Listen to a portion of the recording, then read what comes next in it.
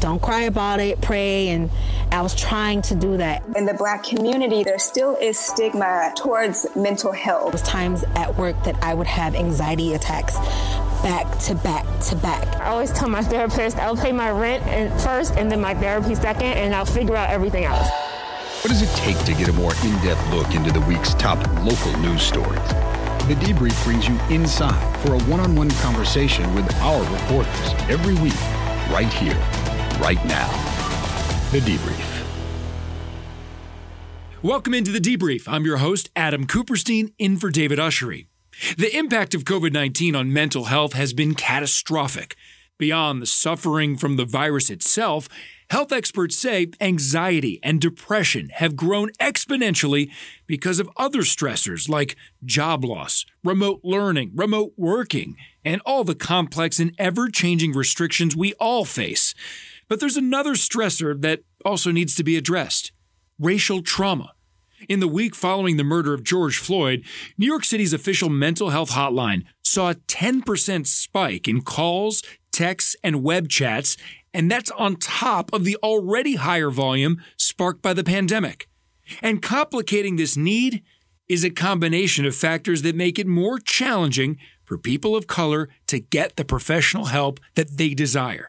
Here's News 4's Checky Beckford with a closer look.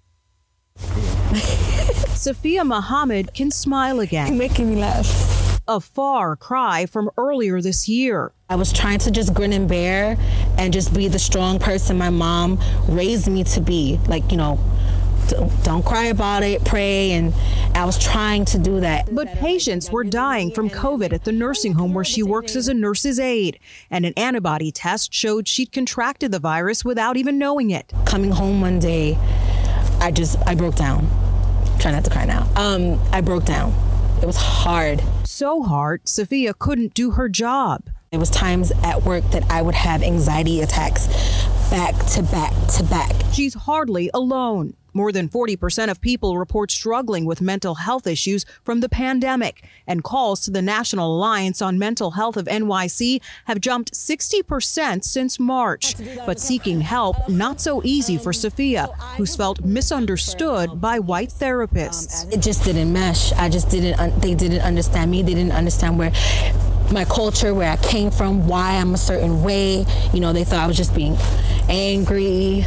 Just having someone who looks like them kind of creates a layer of safety and trust, because they're like, you probably get it, because you're Black. But psychologists like Dr. Kathleen Isaac are in critically short supply. Only 4% of psychologists nationwide are Black, according to the American Psychological Association. That has Black patients scrambling. There's so many people reaching out, and it's like, I'm full. I can't, I don't have the capacity. My colleagues, when I think of wanting to refer them, they're also at capacity. Some barriers to help are insidious. A study in the Journal of Health and Social Behavior found New Yorkers with, quote, Black-sounding names and voices were less likely to have their calls returned by psychotherapists. Compounding all of this, the death of George Floyd in May and the ensuing racial unrest. For Sophia, there was new anxiety and fear about her boyfriend's safety. I would literally sit by the window every morning and every night just to see if he went to the store okay, or if he's going to work, or if anything happened. It was so much. It's not healthy. It's not healthy to watch people die in real time. For Imani White Anigborough, a mom, business owner, and freelance art teacher, this summer was too much. Those things are all happening at the same time, and it's a lot. Imani, who suffers from depression, also had to confront another reality that is a barrier for many Black people. Her insurance doesn't cover mental health services. I needed to get the money together again. I'm an entrepreneur, and I also freelance doing other things. So, making sure the money was right. I always tell my therapist I'll pay my rent first and then my therapy second, and I'll figure out everything else. So White Anigborough had to save up hundreds of dollars to get the help she needed. And today she preaches the benefits of professional assistance. God is great, and so is my therapist too.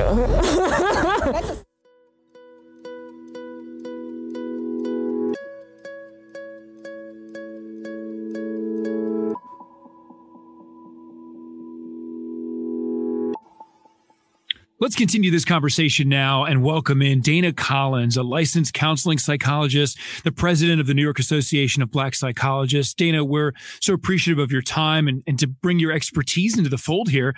And let's start with this. We talk about this increase in need for mental health issues because of the pandemic and then the racial trauma after the death of George Floyd. Have you seen in your work a significant increase in calls and an uptick like we are hearing from around the rest of the country? Yes, let me first just briefly say thank you so much for having me. It's great to be able to talk with the community and give some information and share a little bit about what's happening with mental health. But the short answer is yes. And I've seen the calls and requests happen in a number of different ways. So I've had an increasing number of colleagues reach out to me asking either if I can take on a new client who's having some trouble coping, or if I can give a referral, particularly to a Black psychologist. And this is a little bit of a side note that I'm sure we'll get to later, but it's really difficult to find Black psychologists, even pre-COVID, even pre-George Floyd and Breonna Taylor. But there have been countless times when I've reached out to a colleague to see if they can take on a client. And they tell me, well, because of the pandemic, because of all this anti-Blackness, this social unrest, I really can't take on any more people. I have too many. And then also, New York Association of Black Psychologists has gotten an increased number, more and more requests from both individuals and organizations asking us to do programming. Can you do a workshop for us? Can you do a healing circle? And, on the one way, it's wonderful. It's wonderful that people are in touch enough with their pain and their reactions that they realize that they need help. It's great that they are, giving themselves permission to ask for help. But on the other hand, it's a real challenge to meet the need. There aren't enough of us a lot of the time. How do you account for that shortage? Black psychologists make up just 4% of psychologists nationwide, according to the American Psychological Association. Yes, that is an issue. And there are a lot of contributors to that. So it often starts with opportunities for Black people accessing higher education. In general, there's less opportunity to access that. And even if there is opportunity, there might be some reluctance, especially because a lot of psychology programs might be very homogenous, very white looking, a lot of white professors and other students. And that doesn't necessarily look encouraging or attractive to many prospective Black students. That might feel very, very isolating. Another thing could have to do with stigma. In the Black community, there's still, and it's improving quite a lot, but there still is stigma against towards mental health, towards acknowledging it as something that's real and it's something that needs to be addressed. So there are a number of things, from access to attitudes about mental health, that account or lead to this shortage. But it causes a real problem for people who need the help. And also it causes a problem for the psychologists themselves. This isn't something that's talked about a lot of the time, but it's more pressure on us, and the increased pressure on us can lead to burnout, and which can lead to not being at our best for not only ourselves, but for our clients. So it's a little bit of a vicious cycle. Dana, with the progress you mentioned when it comes to the stigma in Black communities, and then this increased demand for psychologists who look like the person seeking the therapy. Is there encouraging signs out there? Do you see any hope that there will be more students who are entering a career, Black students who want to enter a career in psychology? I think so. I think one of the things that's happened is that the idea of what mental health is has expanded. I think before there was a lot of focus on severe mental illness, things like schizophrenia, things like bipolar disorder. And now people are starting to realize that mental health is a part of everyday life.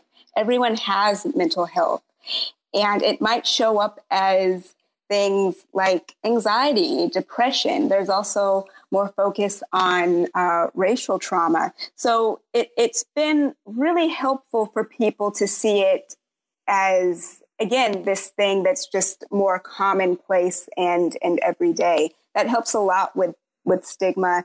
And it also helps underscore the fact that, people, if we sort of expand our idea of what mental health and mental health disorders look like, we start to recognize that, more people than I thought suffer from mental health concerns. So there really is a need. I touched on racial trauma. The events that have been happening recently with the anti-Blackness, the killing of countless Black people, and then the Black Lives Matter movement and other social movements have really highlighted racial trauma, what that is. And people are realizing that the things that Black people in particular go through there aren't really words to describe some of it, but you can't help but start to have a reaction to some of these things and start to need some support. Can you go into the idea of racial trauma just one step farther? Because I'm going to put it this way. America watched that horrific, traumatic video of George Floyd getting killed, getting murdered, and it led to that racial reckoning, and it led to the protests that you mentioned, the Black Lives Matter movement, mainstreaming a bit. And so America, there was trauma felt, but there's something different that you're discussing when it comes to how it specifically affects a person of color. Can you speak to what that means so that we all understand the idea of racial trauma? Sure. So there is recognition that exposure to racism can actually lead to trauma. And that wasn't always something that people knew. When people thought of trauma, they would think of something like sexual assault, a natural disaster, something, on a huge, broad scale. But there's a lot of research now showing that everyday occurrences of racism, such as microaggressions, getting pulled over by a police officer, watching these videos of Black people getting killed can, especially over time, have a cumulative effect. It can add up and really have negative impacts on people. And when you think about it, it makes sense. If you are constantly feeling as if your life or your dignity is under assault, or your community members or people who like you are under threat, it becomes overwhelming, and it really does become traumatic. And some of the symptoms are, common. They're the same as what we see with other types of PTSD, or PTSD in general, I should say. So there's the hypervigilance, and hypervigilance is when you're sort of expecting something to happen to you. So you're sort of looking over your shoulder, and it's meant to be sort of a self-protective mechanism, but it goes into overdrive. And then there are people have nightmares, people have flashbacks, people have anxiety, people have avoidance. They're sometimes not able to go to the places or be in situations that are associated with that trauma. So part of the challenge is that the DSM, the Diagnostic and Statistical Manual, is what mental health providers use to diagnose trauma. The DSM is very specific about what qualifies as an event that will cause trauma. And right now, racism is not one of those things. So there's a little bit of a challenge because, again, there is a lot of research showing that exposure to racist events will cause these trauma symptoms, but it might be difficult to diagnose just because of the diagnostic system we have in place right now. Dana, I'd like to take a quick step back and give people some useful information. And this is a question I think that comes up, which is, are there warning signs to know when someone goes from, I'm just angry or I'm upset, to actually being clinically depressed or suffering from anxiety, where intervention could be really therapeutic? Yes, absolutely. So The short answer is that you want to look at the degree of the depression and, for how long it's happening, or the symptoms more generally, how long they're happening and what the outcome is, what kinds of difficulties that they're causing. So I'll talk about depression and sadness. Feelings like sadness and upset are normal human feelings. They're natural, they're important, and they can give us information about what's going on with us and how we're being impacted. It's okay to feel some of those things some of the time. When someone is so sad that it really starts to impact their ability to do what they need to do, say, for example, they can't get out of bed, they're not interested in eating, they don't want to see friends, don't want to do hobbies, they're starting to have trouble at work or school, that's when we can start thinking about clinical depression. That's when it might be something else, and some help might be needed to help the person get out of that. Therapy can be really helpful, but there are also other options.